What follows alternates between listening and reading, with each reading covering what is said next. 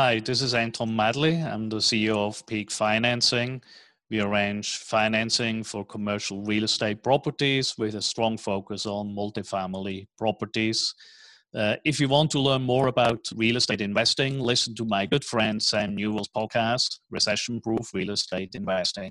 Welcome to the Recession Proof Real Estate Investing Podcast. Join your host, Sam Newell, as he educates you on how to make profitable, low-risk real estate investments that will cash flow through any economy. Hear interviews with the top real estate investors and entrepreneurs in the country to find out what they've learned and implemented since the 2008 recession.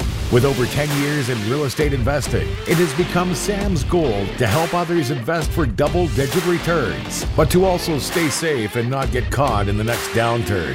Tune in and become recession-proof. Anton, thanks so much for jumping on my podcast. We've known each other for, a year and a half, and we finally made it happen. So thanks for making the time, and I appreciate it being on. Thanks for having me on.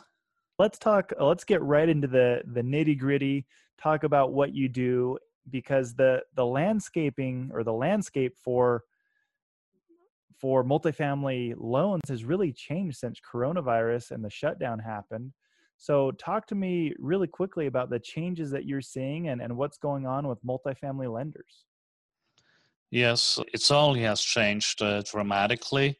On the positive side, just as an intro to it, I would say anyone who is a multifamily actually is very lucky to be a multifamily in the commercial space, because the financing is still readily available, not for everything, but at least we have access to financing. Compare that with other commercial real estate asset classes where you essentially have very little options right now. But let's go back to maybe mid-March when everything looked like the whole world would collapse, right? With COVID-19 really getting into the forefront, with the country essentially shutting down in a forced fashion. And obviously that has had a massive impact also on the financial markets, as everyone will remember when the stock market crashed. But it was not just the stock market. We also had the debt markets essentially coming to a halt. And that included CMBS loans, it included so-called CLO loans, because a big part of these loans are sold into the market where you and I or anyone else can buy securities that are backed by various commercial real estate loans, right? Mm-hmm. And naturally, whenever you have that type of situation, when the market is crashing, no one really knows what's happening. Everyone holds back as, we need to stop. We don't know how to price. And as long as we do not know that, we are not going to be willing to give you any price indication. So a lender wasn't able to price a loan. And on top of that, most lenders rely on so-called warehouse loans. They have access to credit lines from other lenders that fund their loans initially, that then fund your project. And a lot of these warehouse lenders, they were no longer willing to lend, because they did not really know how safe that loan was. And on top of that, they also had problems accessing the debt markets. Yeah. So for a period of maybe a week, the whole market essentially came to a halt. And during that week, even agency loan fundings sometimes were delayed by several days, right? And that was extremely unusual. Even though obviously Fannie and Freddie, they have never said we are not doing this loan and we are stopping to finance multifamily properties, some agency lenders were not able to get their funding in place on time at the planned closing date, so they had to push out some of these closings for a few days. But that was really just for a few days, and then things settled down more on the agency front. The CMBS side came to a halt, and it's still very limited. There are very few transactions that are being done on the CMBS side. Bridge side, it's a similar situation where a lot of bridge lenders haven't come back yet. Some of them will never come back. And the same applies to CMBS lenders, by the way. And so you essentially have to assume that when you want a bridge loan, that you that property needs to be in a strong market, sub-market, and it needs to have a true upside to the property. And with that, obviously, they want to see that the operator is strong enough and experienced enough to actually turn that property around. Got it. Hey, that I feel like bridge loans, people have been taking advantage of those in a high risk way. People who maybe didn't really have a ton of upside, they were relying on the market just appreciating to be able to finish their business plan and refinance out of those bridge loans. But really quick, before we get into that, help our listeners who may be newer investors or people trying to get into multifamily. Can you break down CMBS, bridge, and agency debt, and what are the differences and advantages to those? Sure. Let's start out with the agency loans, right? Because when you are starting out, and particularly when you attend various events that talk about syndication, agency loans like Fannie and Freddie are at the forefront of that discussion. Mm-hmm. And essentially, as we have them on the single family side, Fannie and Freddie are supporting multifamily properties. Like they started out initially really to support properties that provide affordable housing in the marketplace. Mm-hmm. But in reality, today they are covering all type of assets, including Class A. But when you look at their mandate, they still have the mandate to support affordable properties.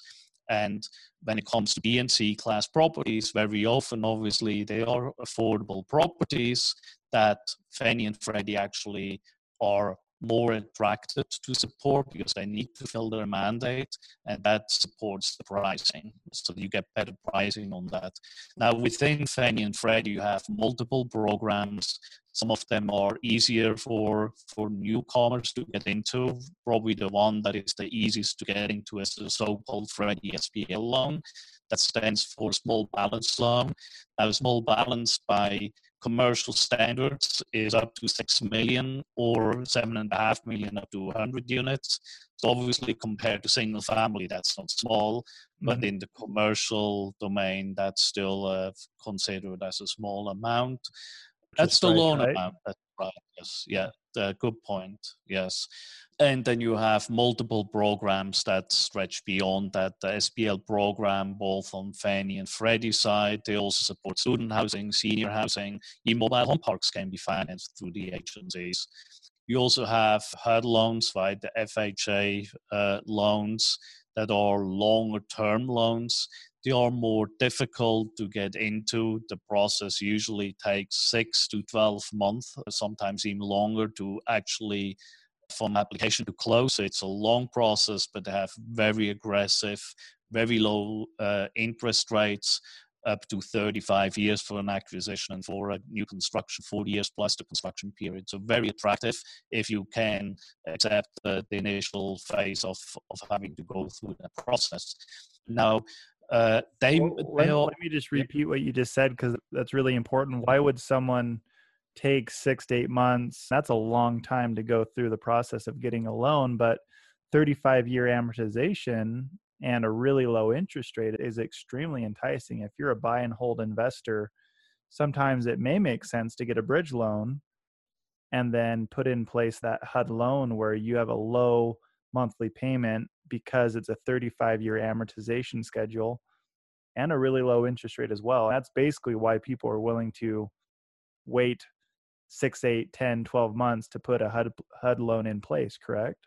That's right. Yes, absolutely. And we see that a lot there are some syndicators that do it too, but we see it a lot with families and individuals that want to build generational wealth, right? So they are not the typical investor that buys and wants to sell in 5 or 7 years. They really want to build a portfolio, and for that type of investor, it's really perfect, right? So right now you can get an all-in rate of, let's say, just as an example, 3.5%. It can be even lower for a larger deal, including the mortgage insurance premium, which is required for 35 years. It's extremely low, right? And that's what makes it attractive.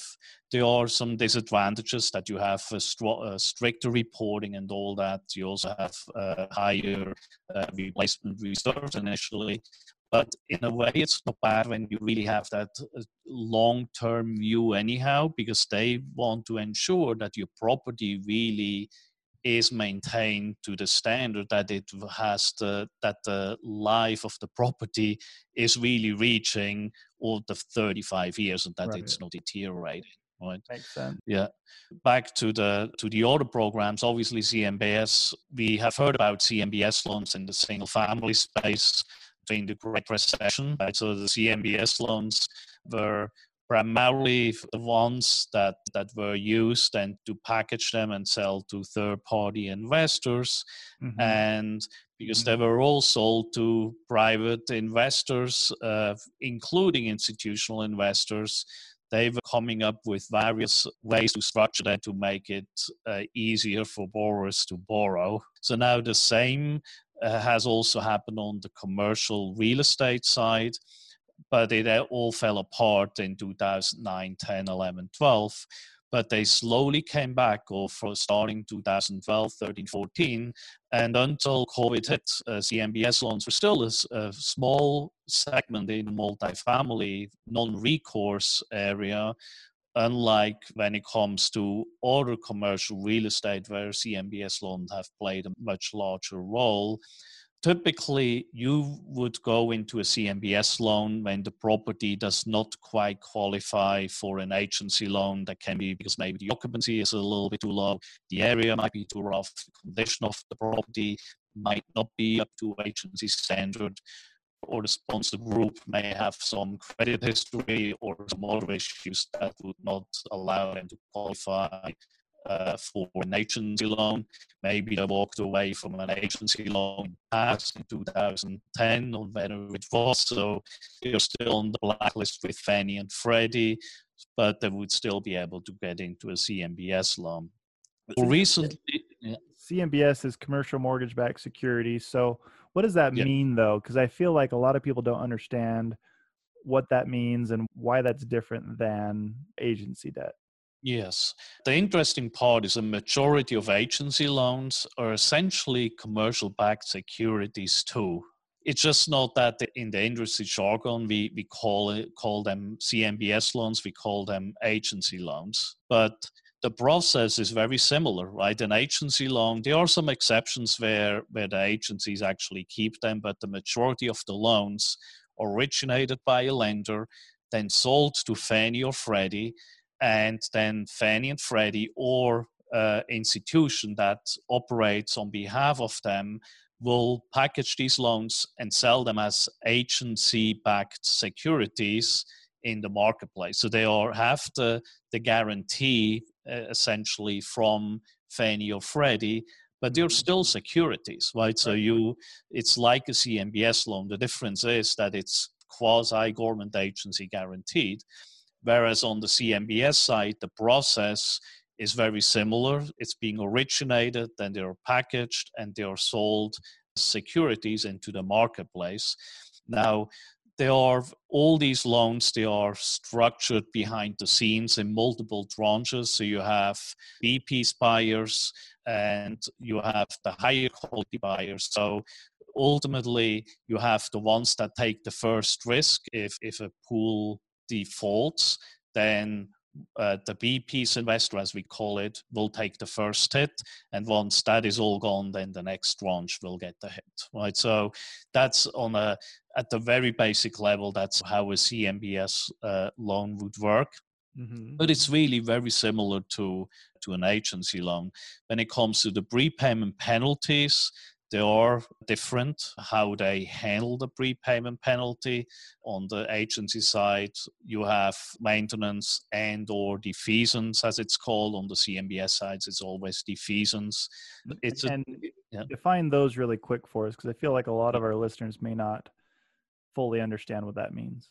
Yes. So with the yield maintenance, both programs, all these programs essentially want to ensure that the investor in that loan through the security is getting the return for the remaining life of that loan, right? So even if you as a borrower pay back that loan, they say, yes, you can pay back that loan, but we want to be compensated for the full term of that loan. So what essentially happens is with the yield maintenance, you would pay the difference between the interest rate, let's say it's a 5% loan, minus the treasury yield for that period. It's called treasury strip, but it's essentially the risk-free reinvestment rate. So you deduct that from the actual interest rate that you have agreed on that loan, and that difference you have to pay for the remaining life on the outstanding balance of that loan. So that's with the yield maintenance. With defeasance, it's the same thing what you have to do. The difference is that they actually create a separate entity that buys securities, treasury strips towards the maturity, that then sufficient amount so that these securities will provide the monthly income all the way to the end of the loan.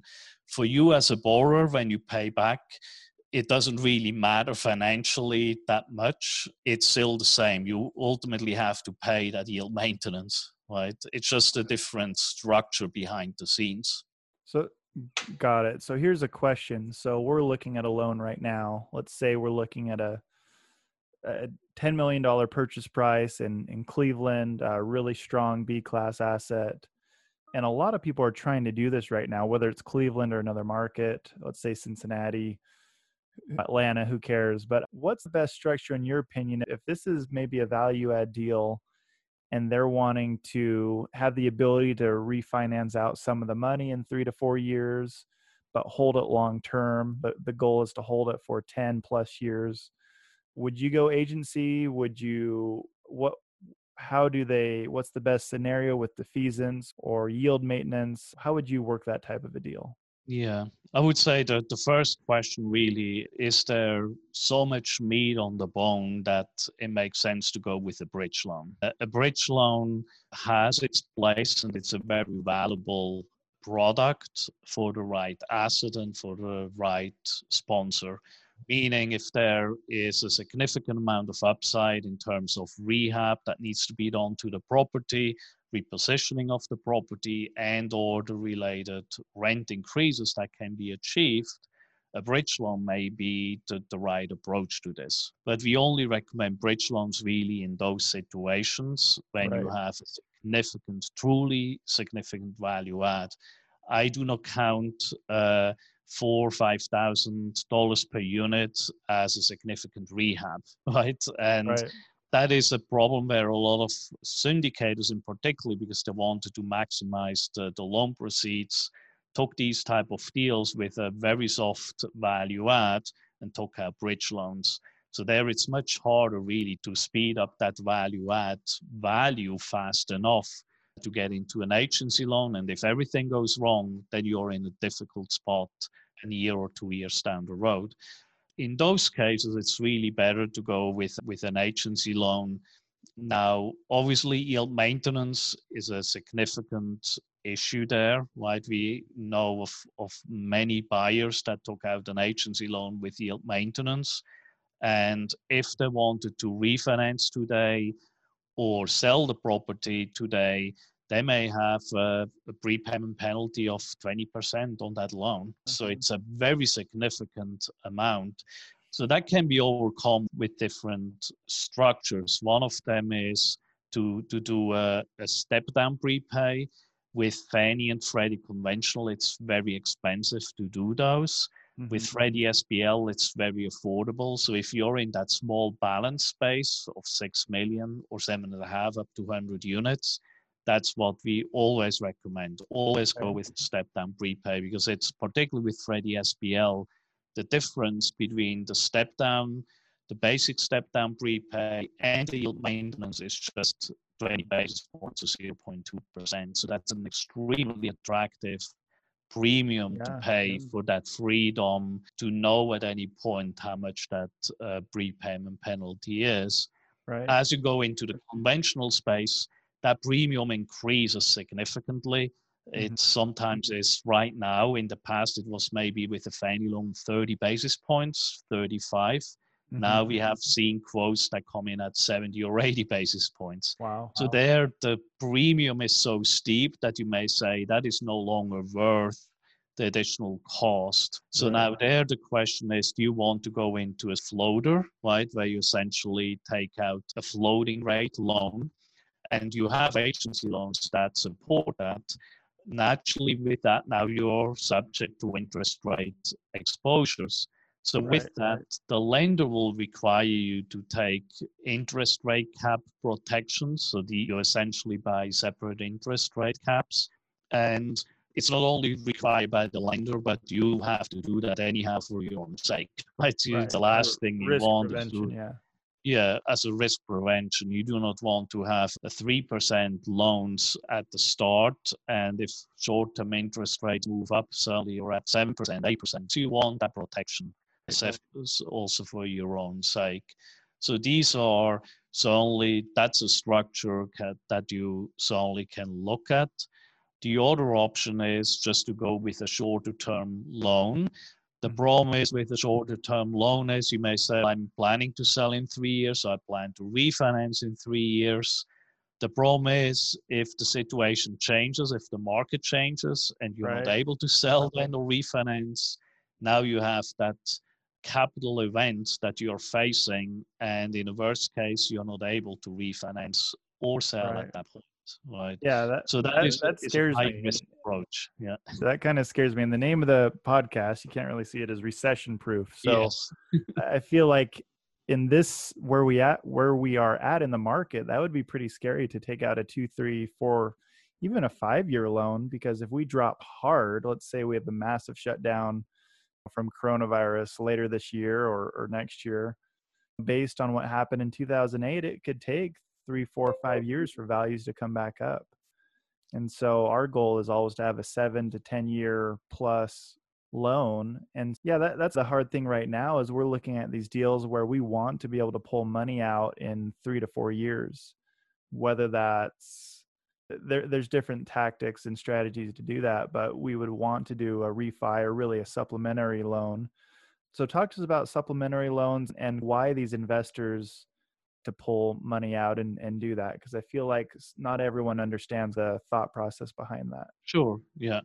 That's actually one of the reasons why we strongly recommend with the Freddie SBL always to go with the step down prepay, because these supplemental loans are not available for Freddie SBL loans. So then you're essentially stuck with whatever loan amount you have, and you or a new buyer that can assume that loan, but they cannot add a supplemental. So what the supplemental really means is a second mortgage, right? So you add an additional lien on top of it. It's provided by the same lender servicer that already has the first mortgage in place, the senior loan in place. And as a general rule, that can go all the way up to 75% of the new value of the property. Obviously, it's not the value as what you have today. The goal essentially is, particularly of what you described, you feel, look, it's too risky to go into a bridge loan, but we still feel that there is a lot of meat on the bone with this property. So let's get an agency loan, a Fannie loan for whatever amount we feel is achievable, is at the reasonable risk, and we still can generate a decent return for our investors. That's is the strategy that a lot of syndicators and other investors deploy. And as we improve the property, as your business plan works out, you're able to raise the rents, and you're possibly able to reduce the operating expenses. Obviously, your NOI improves. Hopefully, the cap rates stay the same. Maybe they go down a little bit more. and that turns into an increased value for that property. So you essentially force the appreciation with your operating skills to a higher level. And at that point, the new LTV is based on that value down the road, let's say 3 years from now. So that is limited to 75%. Now, the advantage is you deal with the same lender already has a senior loan in place, right? So they already know you. The disadvantage is that the interest rate is higher. So the term of that supplemental loan in most instances is terminus. So it's the same thing for the essentially ending at the same time when the senior loan ended. So if you took out, let's say, a 10-year loan and you had a supplemental after 3 years, 7 years left on the senior loan, and that supplemental loan would also be then 7 years. Right. One of the disadvantages with the supplemental loan is that the interest rate is higher, roughly 1% higher than a senior loan that you would take out at that point. Right? So if you take out, let's say, a senior loan on another property, 3 years from now, the interest rate, let's say, it's 3.5%. The supplemental on this property that you already own would be maybe 4.5%, right? So you pay a premium for that supplemental, but then again, so essentially you return equity to your investors. So from a cash on cash return and ultimately also total return that you're able to achieve for your investors, it's still very attractive, right?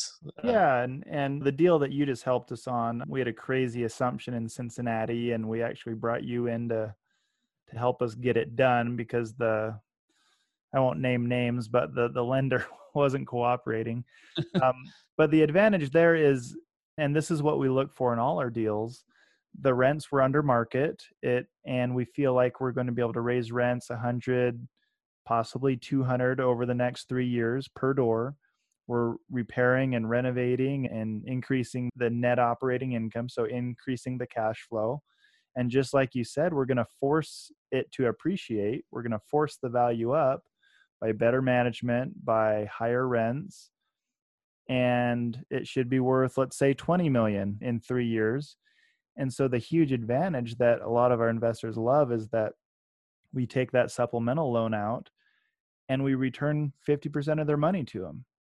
And that reduces their risk, number one, but it also allows them to compound their investment much faster rather than having their money sit for 10 years and not being taken advantage of. They're increasing their equity and their money is growing, but then they can pull that out and go invest in another deal and have their money keep increasing on another deal.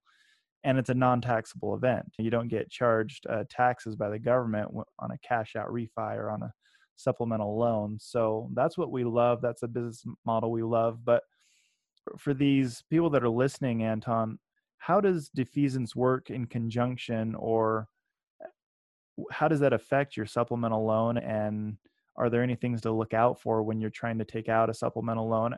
I'm assuming that the basic thing is you have to make sure the loan you're getting originally will even allow a supplemental loan in the future. But assuming that it is allowed, what other things can we look for, or should we look out for? Yes. So with the majority of CMBS loans, there are some exceptions when they are specially structured, but the majority of CMBS loans, you cannot supplemental loans. So that is essentially out. The majority of the supplemental loans really are done with the Fannie program, right? And so there you have the yield maintenance on that senior loan if you want to repay that loan down the road.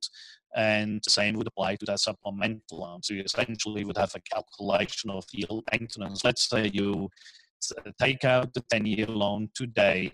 3 years from now, you take out a supplemental loan, and then 2 years later, because you have a buyer coming in willing to pay you an amount that you say, look, it's fine for us to sell. So at that point, you have 5 years left. So assuming that you repay that loan rather than the new buyer just assuming your two loans, you essentially would have a yield maintenance calculation on your first mortgage as well as a yield maintenance calculation on the supplemental that you took out earlier. Makes sense. So you're increasing your potential yield maintenance because you have a second mortgage. So that makes sense. Yeah. What complications would people run into taking out a supplemental loan, or anything else that you can think of that new syndicators or new investors may run into that they don't usually or wouldn't usually think of or be warned of? Yeah. So if you are taking a supplemental loan out on a loan that you already have in place, that you initially put in place when you bought the property, the process is pretty simple because they already have your file, they have received the reports, the financial reports, and everything from you. It's probably the most simple process to get an additional piece of a loan on top of it. Now, you still have to be careful there, right? Because you may underwrite to that supplemental loan. You think that the lender and your appraiser agrees to it, so you're still subject to a new appraisal, and as well as the lender feeling comfortable with that additional exposure, right? The better of a citizen you were with that lender throughout the period when you already had the loan in place, the easier it is going to be, right? If they have a history where you didn't provide the report sometimes you may miss certain items what they request, they may be wary of providing you a supplemental. But if you did a great job, the chances to have a supplemental that goes through very smoothly is greatly improved. Now, when you buy a property and you want a supplemental, that changes the story quite a bit, right? Because you essentially deal with a lender. You cannot pick that lender, right? Because whoever that lender is who already has that senior loan doing your acquisition, you need to deal with that lender for the assumption itself of that initial loan. Right. And when you ask for a supplemental loan, obviously that lender may tell you, we don't feel comfortable, right? So they don't have to really to agree to it because they are in the driver's seat. Right. So there, it's only important that you come in with a strong story and a management team that makes that lender comfortable. Makes sense. Awesome. My next question is, you've been doing loans for a long time. The name of this podcast is the Recession Proof Podcast. Would love to hear any mistakes you saw people make during the last recession and any mistakes people making now when it comes to buying multifamily and financing multifamily. Yeah, I would say the mistake already back then was, apart from the timing, right? You cannot control the timing. Sometimes you're just off with the timing and it's just bad luck. Right. But only what we have seen is already back then where some borrowers went in too aggressive, they over-leveraged. And particularly with CMBS loans, back then, there were CMBS lenders that actually underwrote to pro forma. So today, no permanent lenders, CMBS or agency lenders are underwriting to pro forma. So the bridge lenders are really the only ones, maybe hard money lenders and some banks. But CMBS lenders have stopped doing that. But back then, they underwrote to your pro forma. So obviously, if that pro forma was wrong, you were underwater very quickly. You mentioned before, right, that you are scared just to go in with 5 years. That was also one of the major issues for a lot of owners at that point. They had a cash flowing property, right? But if you had to refinance the property in 2009 or 10, you essentially were having to access a market where there was limited availability of loans out there, right? So the agencies were willing to lend, but they were pretty conservative at that point. And at the same time, properties values came down, right? So, essentially what looked really good in 2005, let's say if you had a 5-year loan, that property, even though it was cash flowing, during your holding period, no one was willing to refinance for that outstanding amount. So you had to bring in equity. And if you didn't have equity, what did you do? So a lot of owners were essentially pushed into the corner, not because of the cash flow issue the property had, but because it's not always the cash flow, it's also the valuation, right? So if a lender says, I'm not going above 75% of value. And unfortunately, at that point, the property values, and that's a lot of, by the way, a lot of multifamily newer investors always hear the story C class and B class and multifamily is completely recession proof. That is certainly much more recession proof than other commercial real estate overall. But when you look back in 2008, 9, and 10, value still dropped 15-20% for a period of 1 or 2 years, right? So if you're caught right at that point, you just do not have the ability to refinance at the value that you need, because the appraisal will come back with too low of a value. So that was a mistake back then, and I would say here today, what we see is that everyone can forget where we were in 2010, 11, and 12 when it comes to valuations. Yeah. And I think that is the biggest risk that we can take when we think, yes, it might be a small dip, but we will come back after a year or two. Hopefully that is going to be the case.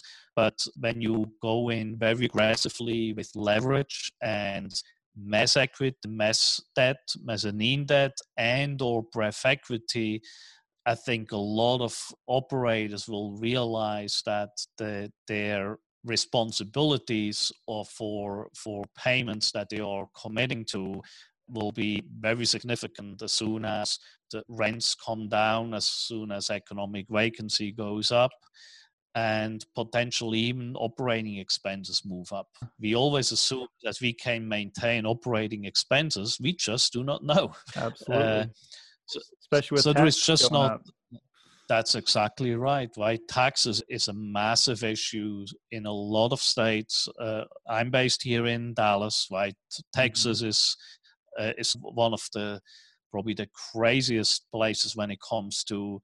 Some counties are so aggressive in raising their valuations, their assessments, because they already foresee that they have a shortage in tax revenue due to COVID-19. So sometimes you're able to fight it, sometimes you're not, right? But taxes make up such a massive portion that really can throw a stick into your whole operations very quickly.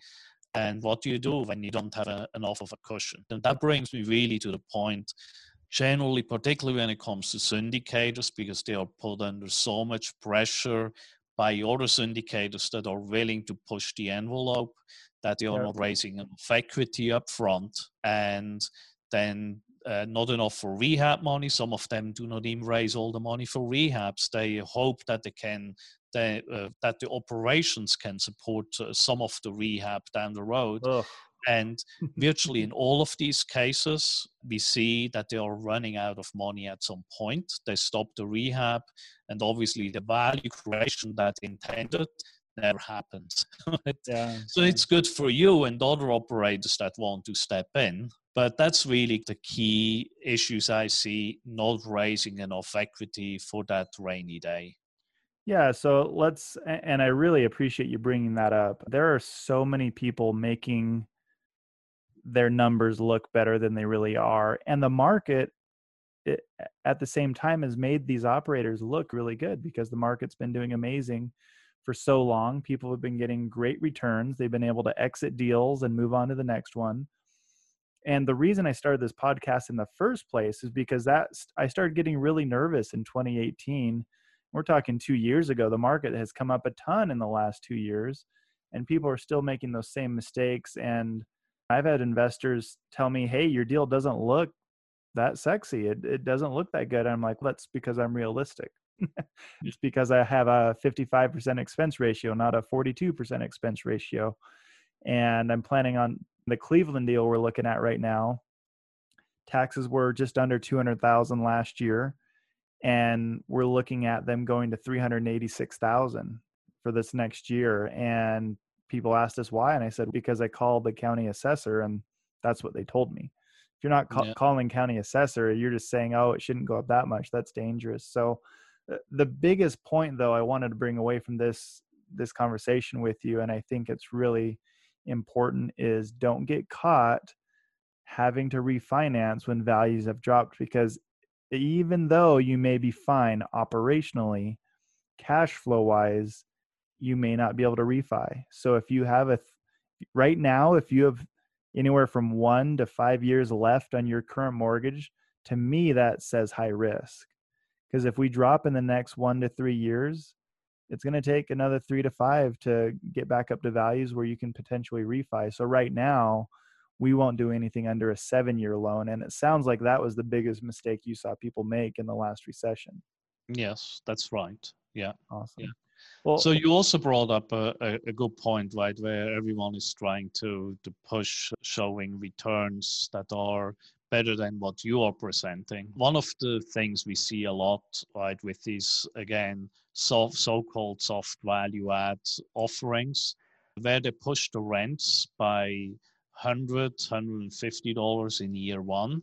Sometimes it's feasible, right, when the in-place rents really are really low.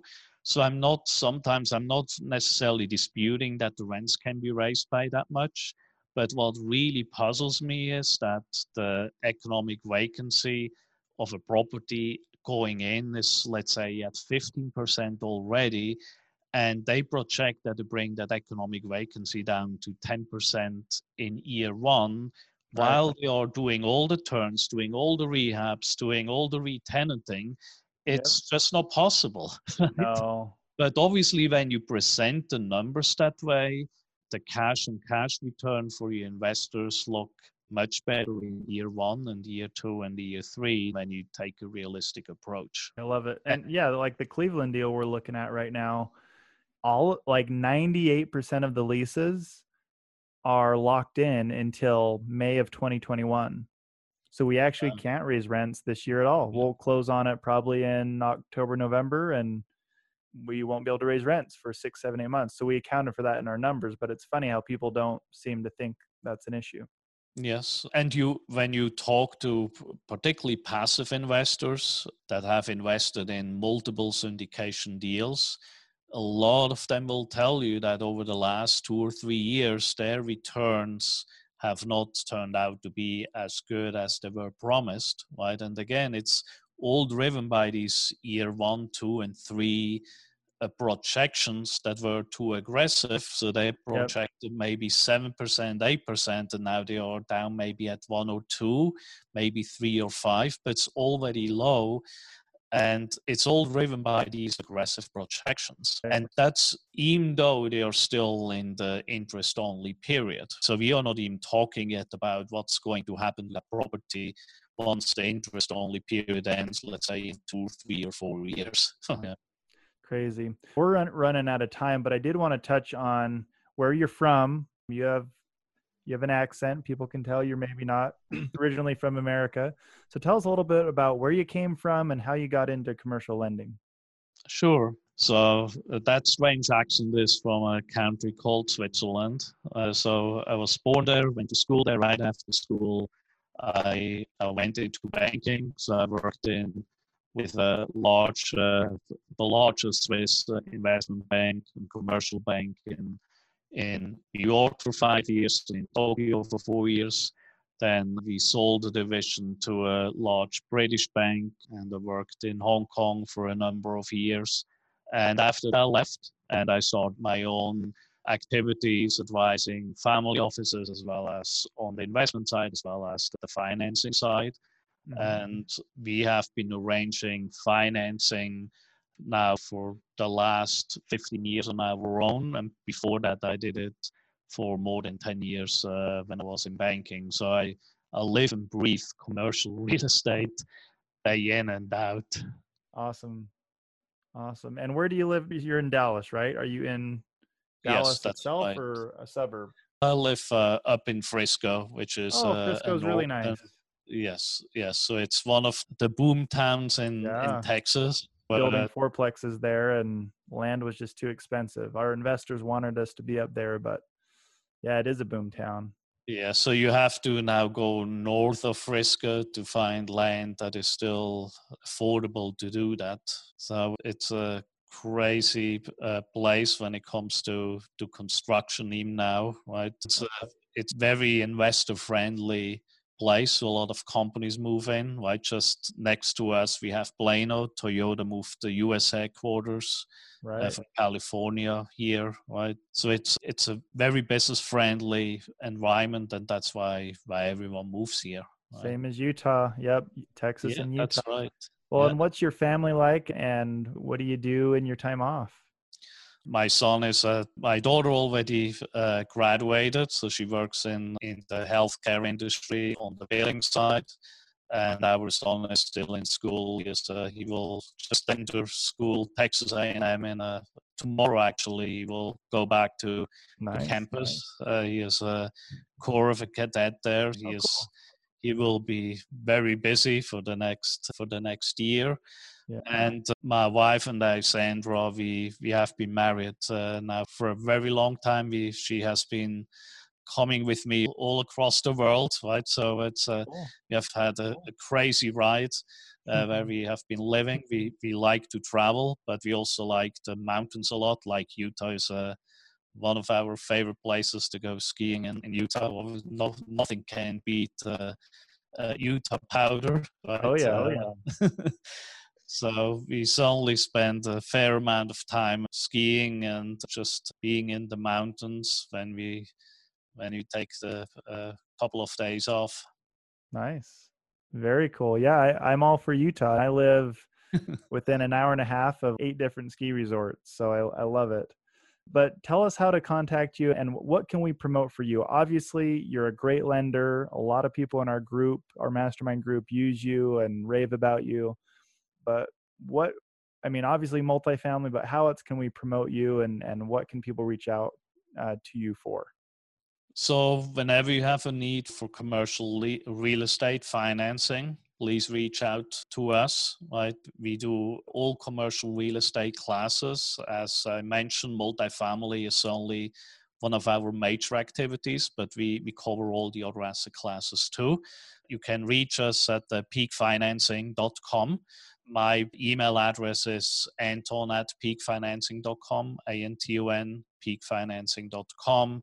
You also can send us an email at info@peakfinancing.com. So there are various ways you can reach us. We are on Facebook, we are on LinkedIn, we are on Twitter. So wherever you want to reach us, we are available for you. How can you help us? Just let people know when you're happy about our services, right? So that's referral business is always the best business. And so we are growing rapidly. So if you know of anyone who wants to join us on the originator side, we're certainly also happy to talk to these individuals. Cool. Yeah. And you and I, before we started this podcast, we were talking about the Atlanta deal that my team's underwriting. And you pointed out some really good points that I don't think they messed up on. They left on vacation. Both of them did. So we hadn't finished the underwriting. But I really appreciate you being willing to sit down and say, hey, here's what a lender's perspective is on this deal, because I feel like a lot of people are underwriting their deals and then just hoping that the lender agrees. But I think it's really important to have someone like you who can sit down with us and say, hey, I think you need to have this and this. And you pointed out an extra $100 a unit for security because of that part of Atlanta that it's in. So I would encourage people to reach out to you because of your ability to help them underwrite. You'll point out and save them a lot of heartache and mistakes and just make the financing and purchase process go much more smooth. So I do appreciate your help there. And that's all we've got time for today, but I feel like maybe we should do an actual underwriting of a project. Maybe we'll get this Atlanta deal under contract and we can review what you and I talked about. And I think that'd be a really good follow-up to this discussion. Sure, that would be great. Yeah, definitely. Awesome. All right, Anton, thank you so much for your time. I really appreciate you being on the Recession Proof Real Estate Podcast, and we'll talk again soon. Yeah, thanks for having me on, Sam.